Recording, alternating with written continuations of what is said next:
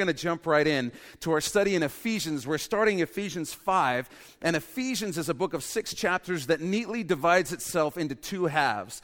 The first half is all about what you have in Christ, what Christ has done for you, and your position relating to Christ as a result of what he's done for you. So those first 3 chapters are all, this is what God has done for you, this is what he's done for you, this is what he's done for you, and it leaves you overwhelmed by the love and grace of God. Those first 3 chapters are so important because the back half of Ephesians, the back 3 chapters, are all about how to walk out the Christian life. If you jump straight to the back 3 chapters without the first 3, it's going to feel very legalistic. It's going to feel very dead. It's going to feel like a bunch of rules. Jesus said, if you love me, you'll obey my commands. And sometimes the problem is we go straight to wanting to obey his commands, and we've never let him love us first. We've never had an encounter with the love of Jesus. And we are firmly committed here at New Hope to the philosophy that you need to experience the love of God and then live the Christian life out of that love. If you go straight to trying to live the Christian life out of legalism or rules or trying to be a good person, it's going to be very frustrating. You're going to fail. There's going to be no grace. It's going to be no fun at all. So that's what we've been studying in the first 3 chapters. If you've missed that, you can actually pick up a CD on the way out at the Welcome Center that has those first 3 chapters worth of teaching on it. I highly recommend it. And not just because it's me. But we're going to jump in chapter 5 today, looking at how to walk out the Christian life. And I have 4 boys, and there is a universal game that must be coded into our sinful nature all the way back to the Garden of Eden. Because my kids didn't learn this from anybody. They just instinctively knew, like some sort of annoyance savant, that this is how you can annoy a sibling. And it's simply to imitate them. They're just going about their business, they're talking, and then one of the brothers will just start copying everything that they say. Everything that they say. And you can just feel the tension rising. Stop it. I don't like it when you do that. I don't like it when you do that. And my kids just recognize this is like annoying. But I don't know how it was when you were a kid, because I know you did this too. But the real genius of annoyance would always play out like this. Because the person who was the victim would always think to themselves, okay, I'm going to outsmart you. I'm an idiot. And then the genius of annoyance would push them over the edge by choosing that point to say, you're an idiot. Ah! And that's usually what happens. You just go nuts and they start fighting and going after each other. So as we pick up Ephesians today in chapter 5, right? Chapter 5, verse 1, we're going to be talking about imitation. And we're going to be talking about the one verse that sums up the entire Christian walk in one verse.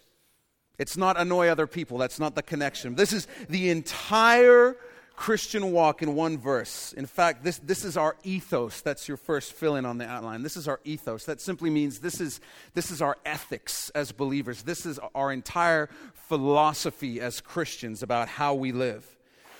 Having someone imitate us is frustrating because we're not God, and we really don't want to look in the mirror all day. Amen? We really don't want that. None of us are thinking, you know what would be great is if I could just interact with myself all day. That would be amazing, you know? But we're not God. But Jesus is, thank God. And for us, acting like him would be an enormous upgrade, whoever we are. It would be an enormous upgrade. And that's why Paul sums up the entire Christian walk in verse 1 by saying this, therefore be imitators of God as dear children. Therefore be imitators of God as dear children. You might want to underline the word imitators and the word children. It's going to be important today for our study. Be imitators of God as dear children. Many of us are dealing with issues within ourselves today that are the result of our parents. They're transference issues. And I have a transference issue, which is fear of heights. Fear of heights. So fortunately, I live in the city of 1,000 suspension bridges. So we go out with our kids, and I recognized very quickly that I actually wasn't scared of heights. It was entirely transferred from my mom. When I would go on roller coasters, I remember the first coaster I went on was at Playland. And the worst part of the coaster is when they're pulling you up slowly because you're so aware of how high you are off the ground, and you're thinking, this cannot be safe. And I did that, and I did it a few times, and I started realizing, I'm not actually scared of heights. And then I thought about it, and I realized this was all transferred from my mom, who whenever we were anywhere close to an edge, her grip would get super, super tight. First time we went to Disneyland in Europe, we went to Euro Disney. We went on Big Thunder Mountain, which, if you don't know, is really one of the tamest roller coasters on earth. And I went on it with my mom, and my memory is halfway through the ride hearing my mom audibly pray for our survival next to me, And that had an effect on me as it relates to heights. And I'm determined not to pass that on to my kids. So when we go to Lynn Canyon or anything like that, I'm always the one at the back of our family group, just smiling and, casually gripping the rail with the entire strength of my being, but smiling at the kids and pretending everything's fine. And they bounce across the bridge, and I don't say anything. I just pretend I'm fine. And I immediately regret sharing this with family members in the congregation today. Immediately, I can already see the entire extended family jumping up and down on the bridge right as I get to the middle with video cameras.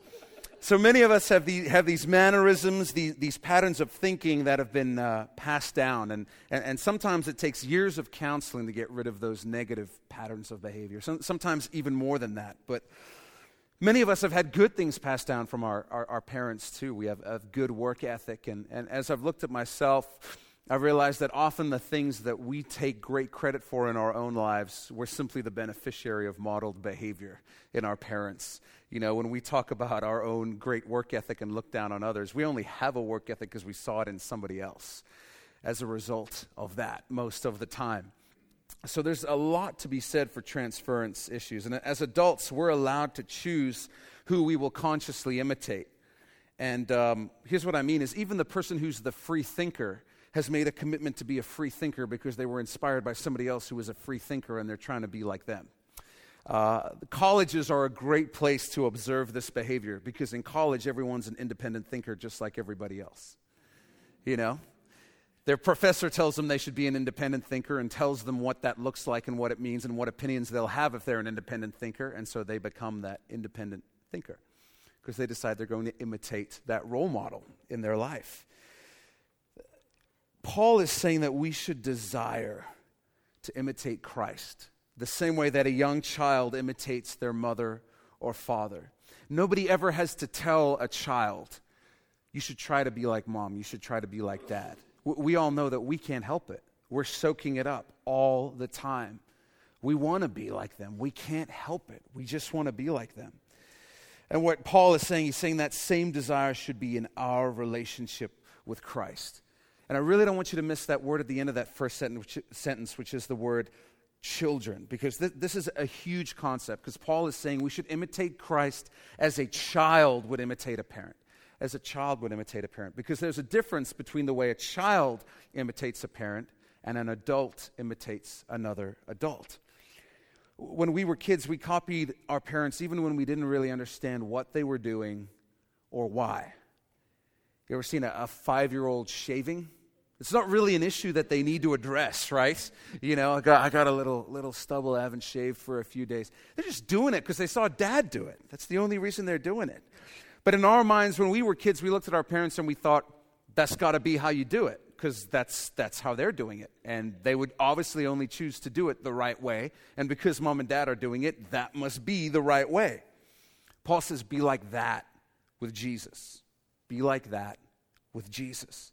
Even when you don't fully understand, be imitators of Christ, because the results of that behavior will always be full of life. Always, always. This is on your outline. A child imitates their father even when they don't fully understand. Even when they don't fully understand. I wonder this about my own life, which is when will God's track record of faithfulness in my life be good enough? When will it be good enough? Good enough that I obey him without hesitation. Good enough that I obey him without drawing up a list of pros and cons. There's never been a single instance in my life, not one, where choosing my way over God's has ultimately worked out to my benefit. Ever. Not one. And I've made that same mistake hundreds of thousands of times in my life, repeatedly. God's never broken a single promise to me. Not even one, not once. All his ways are good without exception. And anytime I've disagreed with that statement, I've always realized that I was simply too immature at the time to fully appreciate the goodness of God. And I've wished that I had later on. And the truth is that I fight my flesh and my own desires every single day. God knows this, and this is why he tells us, I'm the perfect father. I'm the perfect father. You can trust me. You don't have to understand everything right now, but just trust me. Just follow me. Do what I do because I'm your father. I promise it's the best way to live. Just trust me like a child would trust a good dad. And when you begin to understand this, you realize that because he said so is a perfectly valid reason to obey God. Perfectly valid reason to obey God in everything, because he says so. It's not a blind faith. It's a faith built on seeing God never, ever fail to be faithful. Ever. So when God says, hey, do this, our response should be, okay, why are you doing that? Because God said so. Well, do you understand everything about why he would ask you to do that? No, I don't. But he's never, ever been wrong. Ever. So I've just finally reached the point where I've decided, you know what? I can do a big song and dance and write a list of whys and reasons to do it or not to obey. Or I can just say, you know what? He's never wrong. Ever. I'm going to save myself some time and mental anguish and just obey God and reap the benefits of doing so. It's not a blind faith. It's built on God's track record. And this is really the essence of being a believer. And you know, in Scripture, there's no differentiation between believer, disciple, Christian, follower. We kind of like to look at our modern Christian life and say, yeah, you've got Christians, and you've got Christians that are kind of middle-of-the-road Christians, and you've got the all-in Christians.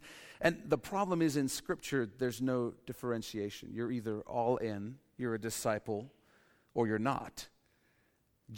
Jesus didn't build any hierarchy into Christianity as it relates to him. He didn't say, you know, you're a level 3. So work your way up to a level 4, and then, you know, we can talk some more. Once you've logged 500 volunteer hours at the church, you'll be a level 5. We'll give you a special badge. There'll be a ceremony, and it'll be very special, you know. There's nothing like that built into Christianity. There's just disciple, all out, all in follower of Christ, or not. There is a middle group of lukewarm believers, but you really don't want to know what God says about them in the Bible. We'll talk about that another week. But there's only followers of Christ. Jesus doesn't say there's a special place in heaven for everyone who added my philosophies to Buddha's and everybody else's and thought I was a good guy. Jesus says, I'm either your Lord and Savior or I'm nothing to you. That is the only type of relationship I'm willing to have. That's what God says. He's very, very black and white. So this is the essence of being a believer. It's very simple. The essence of being a believer is following Christ.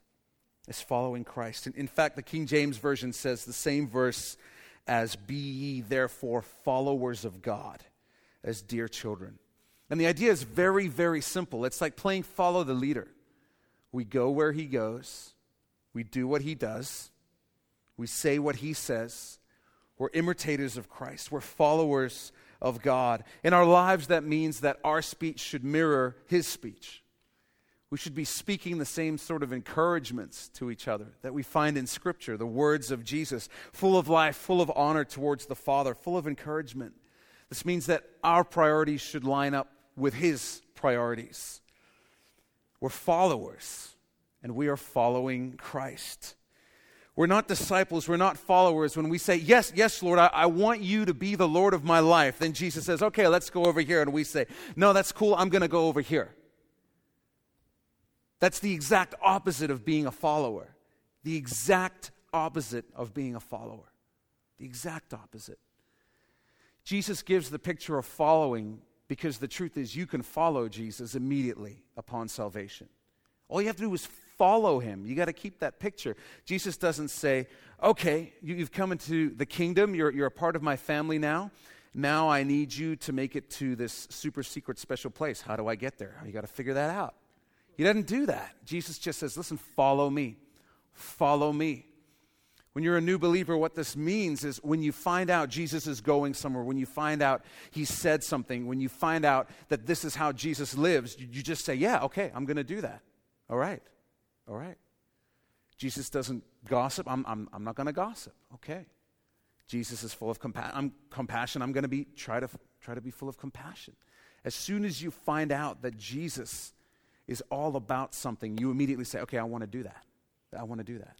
But when your heart is, let me write out a list. Let me really ponder if I want to do that. Let me really think about it. That's not the heart of a follower. Jesus just says, follow me.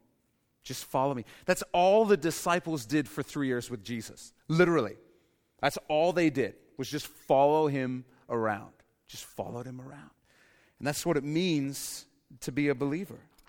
So with that in mind, we want to ask the question today that we would be remiss if we did not, which is, are you a follower of Christ? Are you a follower of Christ? Are you an imitator of Christ? Are you a disciple? Or did you come to a saving knowledge of Jesus and he went this way and you said, no, I'm going to go this way? Jesus says you need to ask yourself the question, are you following me? Are you following me? To be a Christian is an active state of being. It's not an event. It's an active state of being, to be a Christian. Continuing in verse 2, Paul says, and walk in love, and you're going to want to underline these words, as Christ. And walk in love as Christ also has loved us and given himself for us, an offering and a sacrifice to God for a sweet-smelling aroma. Immediately, we see this idea, we've talked about this before, that everything Paul calls us to do, he's always pointing back to Jesus. He's always pointing back to Jesus. He's saying, be like Jesus, live like Jesus. Our motivation always comes from the cross. He says, hey, if you're having trouble being motivated to do this, just remember Jesus died for you. He always points back, and Paul says, never lose perspective, never lose perspective. So immediately, he's talked about following Jesus, and he immediately says, now walk in love. How do I do that? Well, like Christ did. Just follow the example of Christ. Walk in love as Christ has also loved us. We talked about this in our marriage series as well, that you cannot fully love somebody till you've experienced the love of God. The Bible says God is love. He invented it. He's the definition of it. And until you've experienced the grace-filled love of God, who loves you simply because you're his, that's the only reason he loves you. Because you're made in his image. You're his kid. Till you've experienced that sort of unconditional love, you cannot properly, adequately love somebody else because your idea of love is distorted until you've experienced it in God. Till you've experienced it in God. Because the love of God humbles you. The love of God is so unconditional. When that truth sinks in, you're still going to mess up in your relationships, but you've set that as the role model, that as the grade, that as the standard for your life. I'm called to love as Jesus loved, so I don't have the right to stay bitter. I'm called to love as Jesus loved. I don't have the right to walk in unforgiveness. Jesus is the definition of love. When we choose to walk in obedience to the Father, it's like a sweet-smelling aroma to him. The sacrifice that the Father delights in is the sacrifice of our will for his.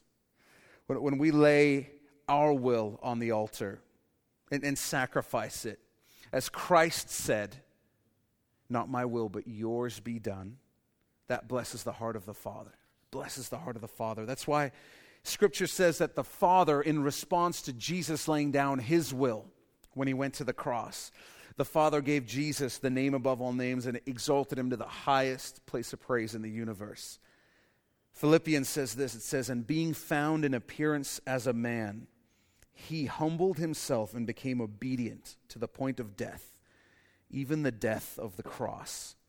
Therefore God, the Father, also has highly exalted him and given him the name which is above every name, that at the name of Jesus every knee should bow, of those in heaven and of those on earth and of those under the earth, that every tongue should confess that Jesus Christ is Lord, to the glory of God the Father. Our Heavenly Father is blessed by our obedience. He's blessed by our obedience. The power of obedience is that it's loving God on his terms instead of ours. That's the power of obedience. And I resonate with this as a father of 5 kids. There's so much resistance so much of the time. I'm sure you've all seen a small kid. You're like, hey, come put your shoes on. And they obey, but this is how they obey.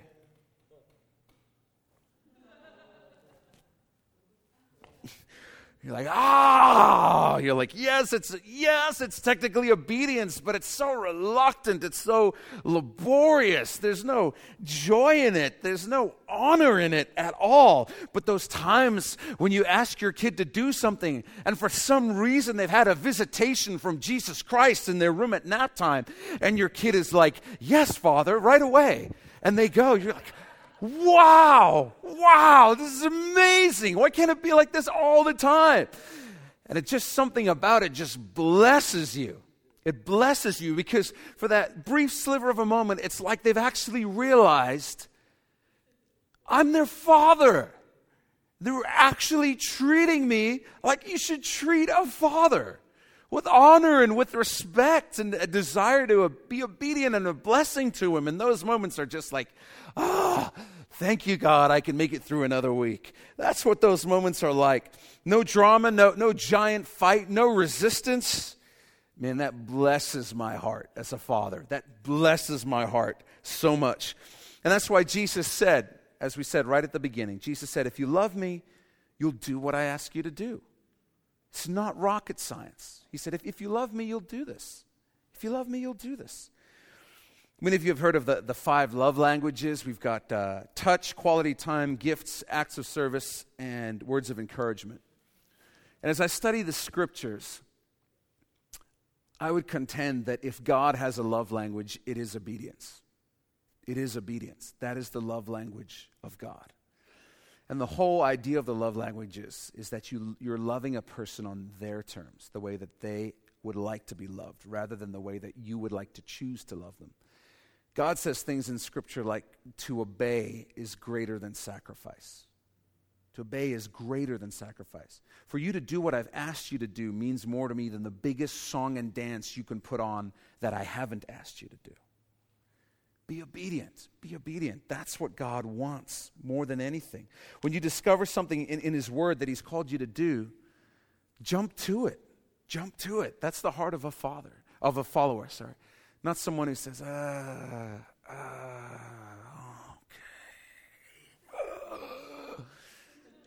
Be a follower. Jump to it out of a desire to be a blessing to your Heavenly Father. And God says, man, that is a sweet sacrifice. That's a blessing to me. And God says, I want you to walk in love. Verse 3, but fornication and uncleanness or covetousness, let it not even be named among you, as is fitting for saints. And I think we need to pause here and properly define these 2 words, fornication and covetousness. Fornication in the original Greek is the word parneia, from where we get the word pornography. And many other translations use the phrase sexual immorality. And then this is very simple. Fornication refers to any and every type of sexual activity outside of God's design. Anything outside of God's design. And God's design is for all that to take place inside the commitment of marriage between a man and a woman. Everything outside of that is covered by this blanket terminology, fornication, sexual immorality. And this is really important because you could do your own exhaustive study into this out of a desire to find a loophole. And I've done this when I was a teenager. You can do an exhaustive study and you'll still come to the same conclusion. It's completely unavoidable that this is the intent of the Scriptures. And a lot of people will say, well, the Bible doesn't really speak to this issue. The Bible doesn't say anything about this specific issue.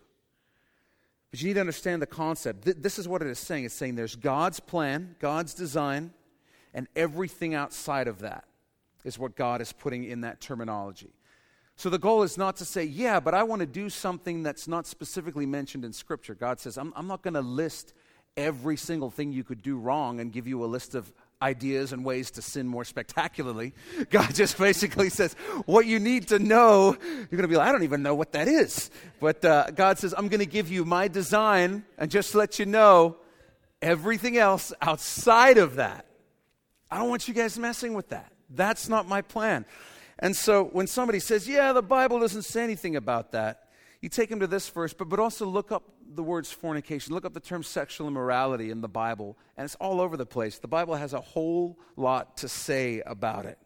Whole lot to say about it. Covetousness refers to the greedy desire to have more. The greedy desire to have more. And it's worth noticing that covetousness, which is driven by greed, is linked in the same verse to sexual immorality. It's linked to sexual immorality. It's that desire that says, I want it. And last week we talked about how lust is like fire, because the more you feed it, the more it demands. The more you feed it, the more it demands. And sexual immorality and lust go hand in hand, and they create this sort of perpetual motion machine inside of you that continually produces covetousness, a desire to have more. It's an insatiable desire, and the more you feed it, the more intense the desire becomes. And you begin to care less and less about the price you pay to get your latest fix. You don't really care who you have to hurt, who you have to take advantage of. Lust and sexual immorality, truthfully, work like any other addiction. The process is the same. The more you feed it, the more it demands. It's never satisfied. It just creates this perpetual motion machine. Paul is emphatic about the subject of sexual immorality. He says, let it not even be named among you. Let it not even be named among you. Let that sink in. Paul's telling us that there's no place for that among you guys. It's not fitting behavior for you. And to understand this, I think it helps to shift our perspective to the perspective of a father. Can you imagine as a father, your young daughter, who you love so much, coming to you and saying, hey, here's the thing. I'm just going to play around a little bit with heroin. Just going to play around with a little bit of cocaine. Just a little bit. Not enough to get addicted or anything like that, but I'm just going to play around with it a little bit. There's a party. I just want to be social. It's not considered a weird thing. Don't worry. It's not going to put me on the fringe crowd or anything. It's just a little bit. Now, your reaction as a father or as a mom, is your reaction driven by a desire to put them in their place? Is your response going to be, well, then you're grounded? I really don't think that's going to be the reaction of a loving father. What your reaction is going to be you don't understand. It'll ruin your life. It'll ruin your life. Don't even touch that stuff. Don't even go places where people are touching that stuff, because it will take you over. And everything about your response is driven by a heart of love. It's driven by a heart of compassion. It's driven by a desire to protect your child and want good things for them. You would be a horrendous father if you said, well, you got to try everything once. What a horrendous parent you would be. No desire to spare your child from pain and suffering. No desire. We all get that illustration where we're talking about drugs. It's not much different in the area of sexual immorality. It's not. And God the Father is looking down and he's saying, you don't understand. This will ruin you. It'll ruin you. It'll wrap chains around you that you will wish were not there, and you won't know how to get them off. It'll ruin you. And this is God's heart when he says, let it not even be named among you. He's not saying, I'm in the business of really squeaky clean people, and I don't want you not being really squeaky clean so I look bad. That's not the heart driving God. It's the heart of a father who says, this will ruin you. This will ruin you. I know how this is supposed to work. And I want to protect you. You're my kid. You're my kid. That's the heart of a father. The great lie that Satan is having great success with in most of our lives, if we're honest, is that sexual immorality works differently, that it somehow works differently. You can dabble. You can get a taste and not be affected. You can regularly consume movies and TV shows and internet content that have some sex in it. It's not really a big deal. And it's a lie from Satan that is working beautifully. Beautifully. We're falling for it hook, line, and sinker. And you know why it works so well? It's because he targets our pride. He targets our pride. He says, you know what? It's brilliant. It's a brilliant strategy from Satan. Because what he says, you know what? You're a great Christian. You're a great Christian. You're a godly person. You know, you're so strong in the Lord. You could do this and it would have no effect on you. Because you're walking with God. You know? So, mighty warrior of God, go right ahead. It's not going to have an impact on you. You're walking with Christ. Hallelujah. Targets our pride is what he does. And we become puffed up and we say, yeah, you know what? That doesn't affect me. You know, I've reached a high enough level where, you know, I'm above that now.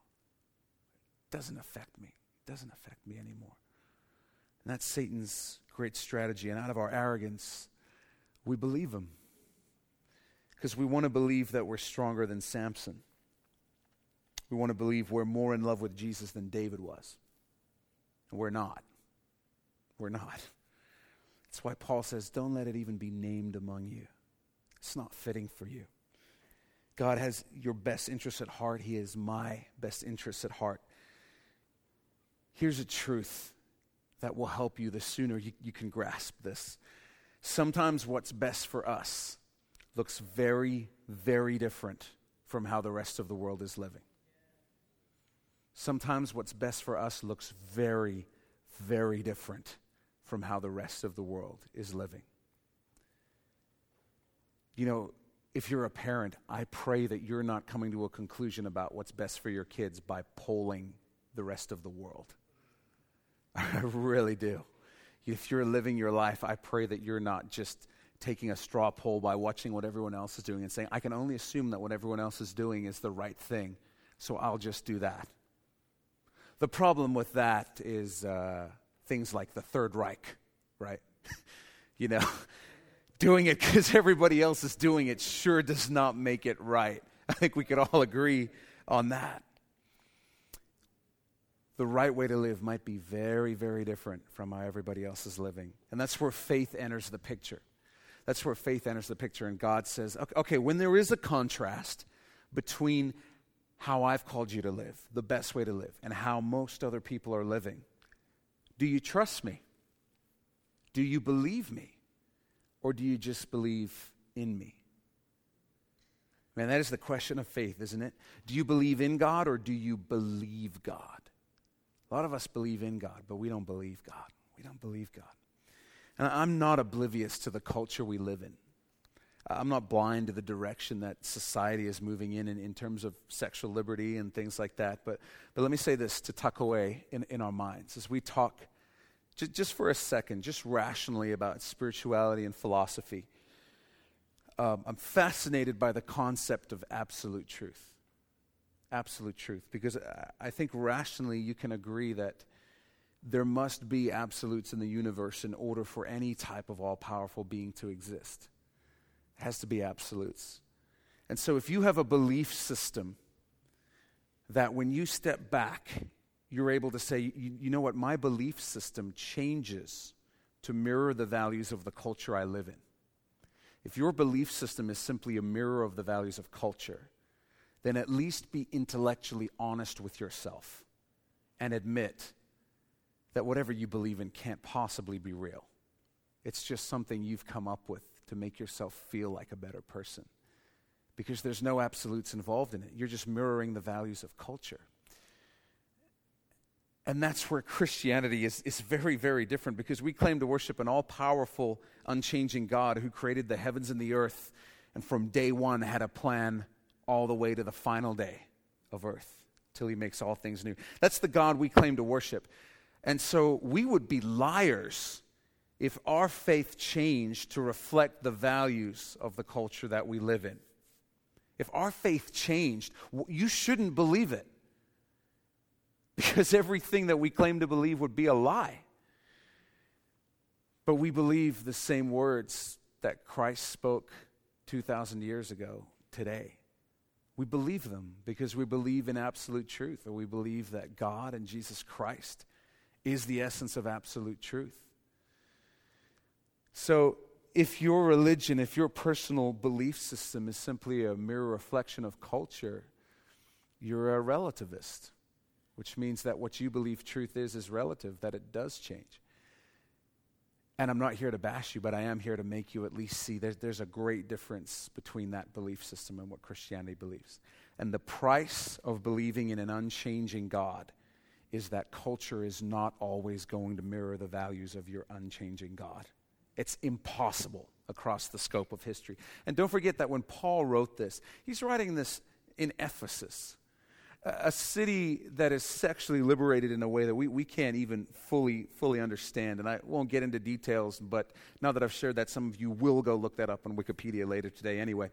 But much, much more liberal than we are today. Much more liberal.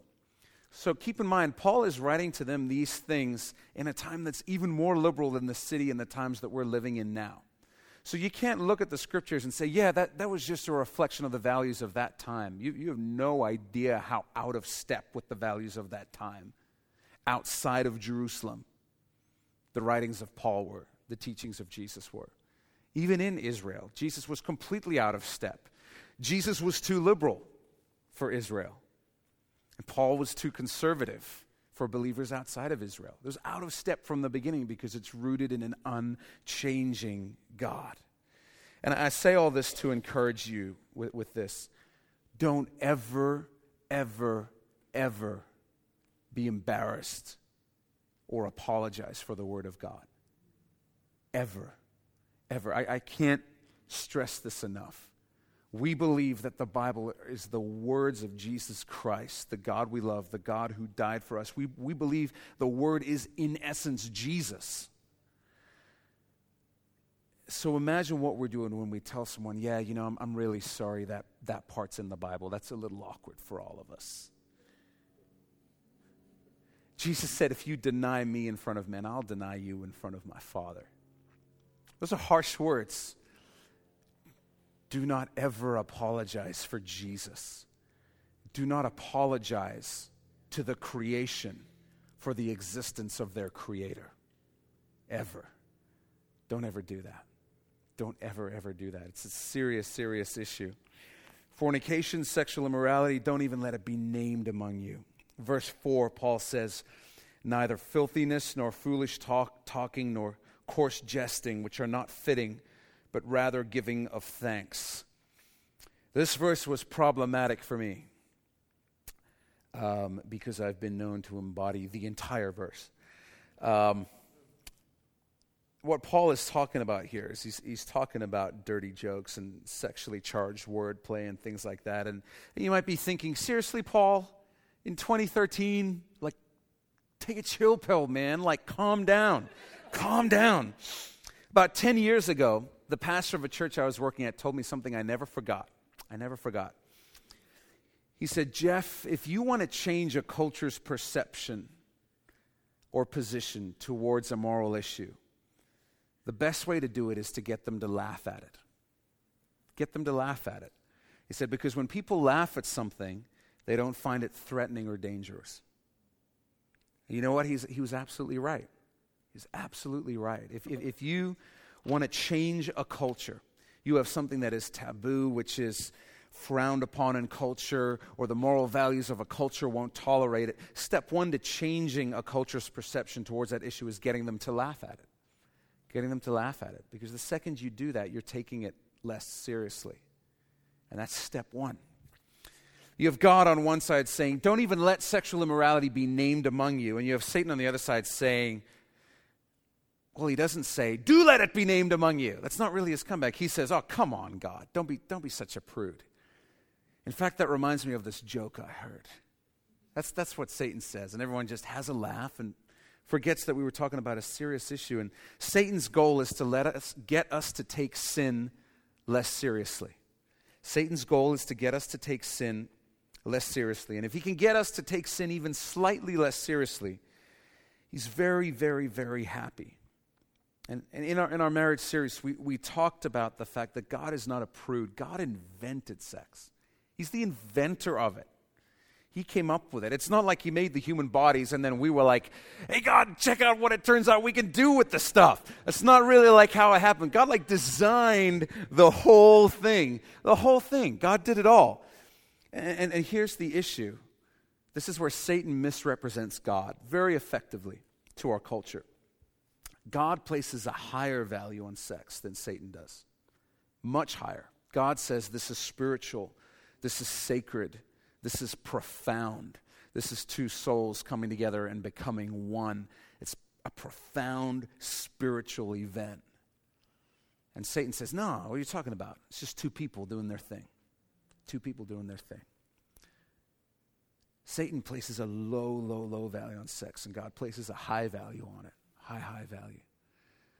God says, listen, when that happens, you are becoming one with that person. When you do that in a fickle manner, we are talking about souls being ripped apart. We are talking about leaving a part of yourself, your essence, with a person. You're destroying your essence as you spread that around. That's what God says. And so when we talk to our kids about this issue about sex, I pray that above more than anything else, our appeal to them wouldn't be, you could get an STD, or, yeah, but you could get pregnant, or people will find out you'll get a bad reputation. I pray that the greatest thing we would share with our kids is, listen, this is two souls becoming one. You're going to literally rip yourself apart from the inside if you don't take this seriously and don't treat it as sacred. You're going to destroy your essence. You're destroying your soul when you do this. That's the greatest issue. That's the greatest issue that we're talking about. God says this is profound, and Satan says, no. I just want to make it not that big of a deal. And if he can get us to laugh at something that's designed to be sacred and spiritual, then he's well on his way. He's well on his way. Have you ever noticed how that stuff sticks in your mind? Let me put this in perspective. How many times do you need to read a verse before you memorize it? How many times do you need to hear a dirty joke before you memorize it? Just once, right? Just once. Just once. I remember dirty jokes from when I was a kid, Heard them one time. I can't even tell you how much scripture I've forgotten that I've tried to memorize. But stuff gets stuck in your head. You internalize it. And when we stop taking something seriously, we let our guard down, spiritually and literally. And Satan is patient. Man, he loves quick success, but he's also all about the long con. Satan is all about the long con. He knows how enticing and how addictive sexual sin is and sexual immorality, and he's willing to take his time to get you and I hooked. He'll just keep slowly chipping away at our view of sex. He'll just keep chipping away at it, a little less sacred, little less spiritual, little less holy, little less meaningful. I want you to imagine all the decisions in this area of your life like a deck of cards. You're holding a deck of cards that all represent different decisions. You've got them in a deck. How many cards can you see? You only see one, right? You only see the one on top. You can only see the one on top. God knows what's on the second card. He knows what's on the third. He knows what's on the fourth. He knows everything all the way through the deck. And that top card might represent a seemingly very innocuous decision, not an important decision. Top card might just be, it's a great show. This show I know it has a reputation for some really explicit sex stuff, but it's a great story and there's really good action. Really good action. That's the top card. That's all you see. And so you evaluate that top card and you just say, it doesn't seem like that big of a deal. But making that choice affects what shows up on the second card, what that next choice is. Second card might be, I'm not really fazed by nudity, so I'm fine to watch this. Or I know this movie. I know it's got a lot of press because there's this really over-the-top sex scene in it. But, I watched that show, and that didn't really affect me. So I'll be fine with this as well. Be fine with this as well. Making that choice affects how we react to the third card and so on. And there's not a single cycle of addiction that ever began with the sentence, I went out one night and I thought, I think I'll become a drug addict and destroy my life. There's no story that begins that way, ever, ever. It's never how it starts. But God is a loving Father who knows every deck, every card, all the way through that deck. And when He speaks, when He instructs us, when He counsels us in His Word, He does so with a full understanding. He's looking across the scope of time. He's looking across your life, all at the same time. And with that perspective, God speaks and gives counsel and gives wisdom. And write this down. This is huge. When we choose to neglect God's counsel, His advice, we are claiming to have greater insight into ourselves than our Creator does. That's what we're doing. We're saying, God, I hear your advice, but I think I know myself. Thank you very much, God. I think I know myself. And we don't. If God says, you can't handle this, then we can't handle it. We can't handle it. Are we wiser or smarter than God? No, we're not. So let's stop out of our own pride pretending that we are wiser, pretending that we are smarter, pretending that we're the exception somehow.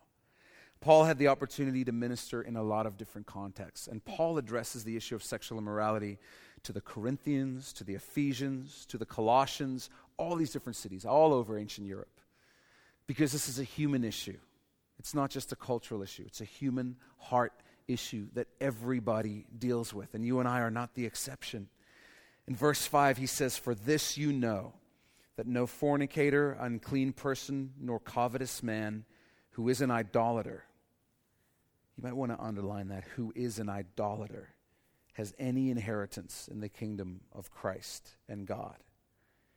When sexual immorality is the focus of your life, when it's what you crave more than anything else, whether it's that next movie, that next website, that next hookup, that's become your idol. And idolatry is despised by God because it places the creation above the Creator. And sexual immorality places the creature above the Creator, above the Creator. What Paul is telling us is that people who live unrepentantly and unashamedly pursuing their lusts in sexual idolatry and claim to be believers are exposed by their actions as not being believers at all. They're exposed. Talking about unrepentant, unashamed people who say, yeah, I'm a believer. Yeah, I'm a believer. I'm living with my significant other, but I'm a believer. Doesn't that bother you? No. Paul says, yeah, you're exposed. There's no repentance. You cannot be following Jesus and consciously ignore him and have that have no effect on your spirit. The only way it can have no effect on your spirit is if you're not a follower. The Holy Spirit isn't in you. That's what Paul is saying. Paul says, know this, they're not believers. They're not believers, so don't act like them.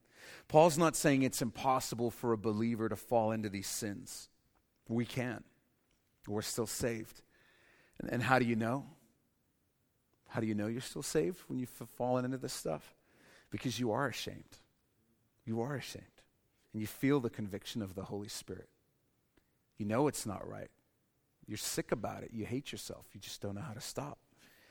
And that same Holy Spirit is telling you, stop living like you don't know God. Stop it. Stop it.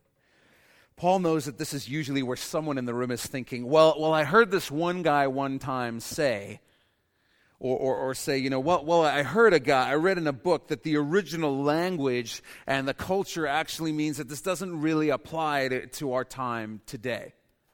Someone's usually thinking that, but doesn't want to say it out loud. Just know this. There are always people who'll tell you the lies you want to hear. It's no great accomplishment to find them. The Bible calls them false teachers. False teachers. One of the most interesting guys who does this, who's famous, this is Wikipedia worthy, by the way, this one right here. Rasputin, the Russian monk, started this form of Gnosticism, this perversion of the Christian faith, where this is their logic, right? They're like, okay, so when we sin, there's grace. So, therefore, in order for grace to increase, so should sin. And so Rasputin went around the Russian countryside having sex with as many women as he possibly could in the name of increasing grace. It's not surprising when some people hear that and go, makes sense to me. It's not surprising. You've just found someone who's finally telling you what you want to hear. For the believer, we've made the commitment that we care more about truth than indulging ourselves. I just want to know the truth. I want to know the truth. That's how somebody comes to a saving knowledge of Jesus Christ, is they reach that point in their life where they say, I know I'm lacking something and I want the truth. I want the truth so badly that I don't care if the truth doesn't jive with what I want it to be. I just want the truth. Give me the truth. I want it. That's when a person comes to know God. When a person says, I want the truth as long as it's not this. You're not going to find it. You're not going to find it. To long for the truth is to be open to whatever it might be and be more concerned about knowing the truth than having your own desires affirmed. Paul says in verse 6, let no one deceive you with empty words. Empty words. For because of these things, the wrath of God comes upon the sons of disobedience. Therefore, do not be partakers with them. There's all kinds of wacky beliefs. We had guys at our church I was in Florida, 2 guys left to join a compound. And that's always the start of a bad story, right? You know, what gave it away? It was the compound, really, that gave it away. But it was a Christian sect, and their whole belief system was, since we're saved by grace, it's now impossible for us to sin. It's impossible for us to sin. Like wacky stuff. And you think, how do you believe that? And the answer is, well, it's really easy. It's what they wanted to believe. And they just found somebody who would finally say it. It's what they wanted to believe. Paul is emphatic, and I hope we understood that today in this issue. Paul's emphatic.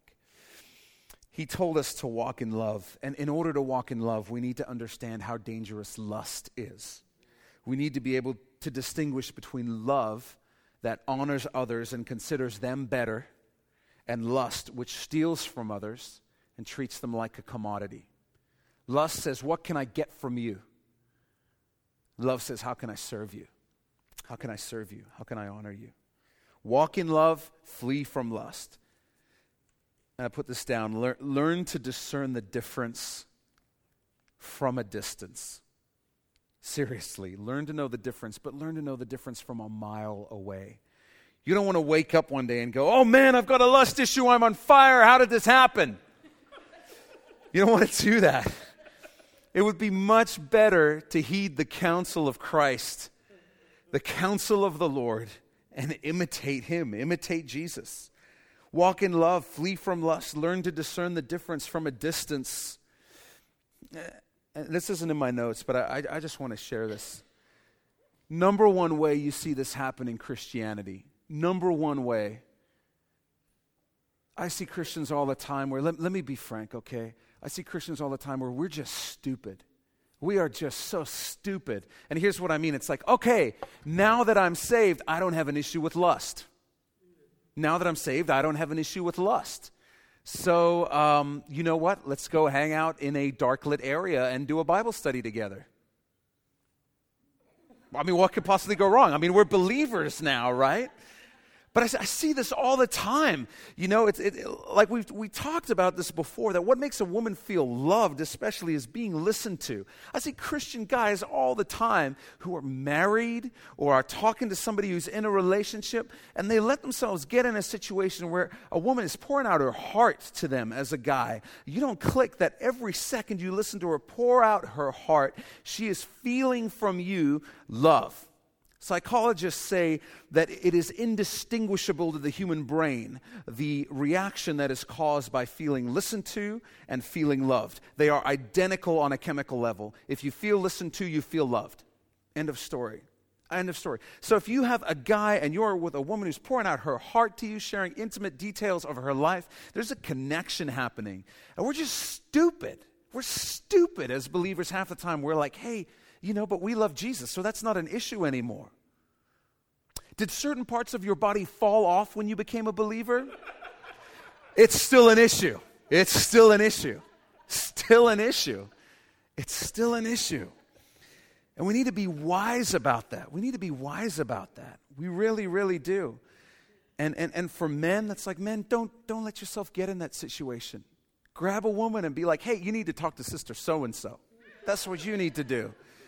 Lie if you have to. You're like, listen, you're pouring out your heart to me, and I'm just hearing like blah, blah, blah. So let me go get sister so-and-so. Just get out of the situation. Get out of the situation, Get out of the situation. And here's the problem with like women is like women just struggle to comprehend the filthiness of a man's mind, And so they act accordingly all the time.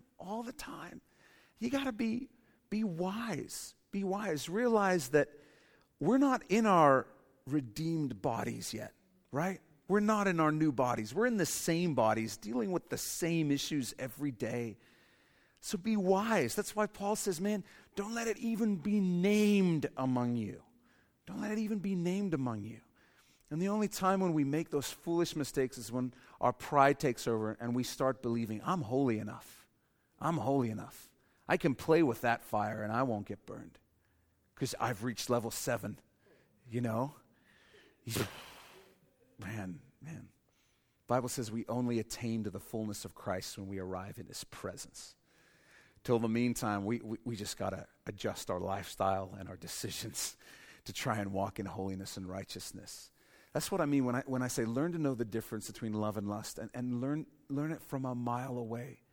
Learn it from a mile away. This is the bottom line. If you're a dude, you cannot counsel an attractive woman without something bad happening. You just can't. You can't. At a minimum, you'll be battling something bad on a mental level within yourself. What? Don't do that to yourself. Don't do that to yourself, And if you're a woman and there's a guy who wants to pour his heart out to you and you listen to him, just know, as delusional as it sounds, that guy is immediately thinking, she's definitely interested in me.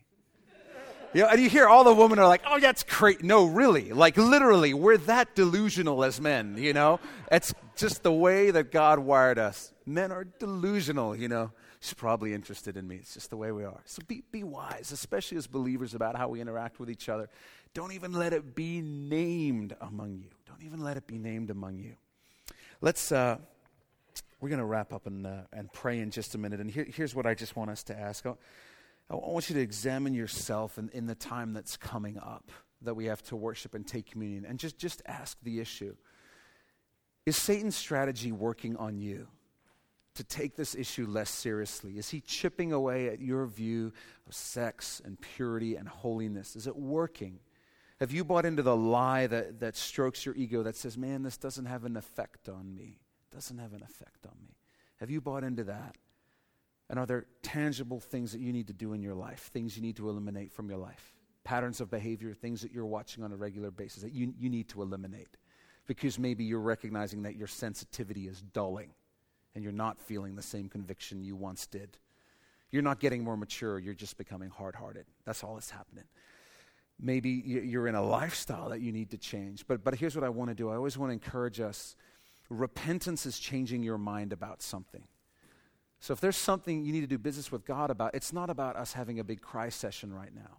It's much more about what are you going to do about it?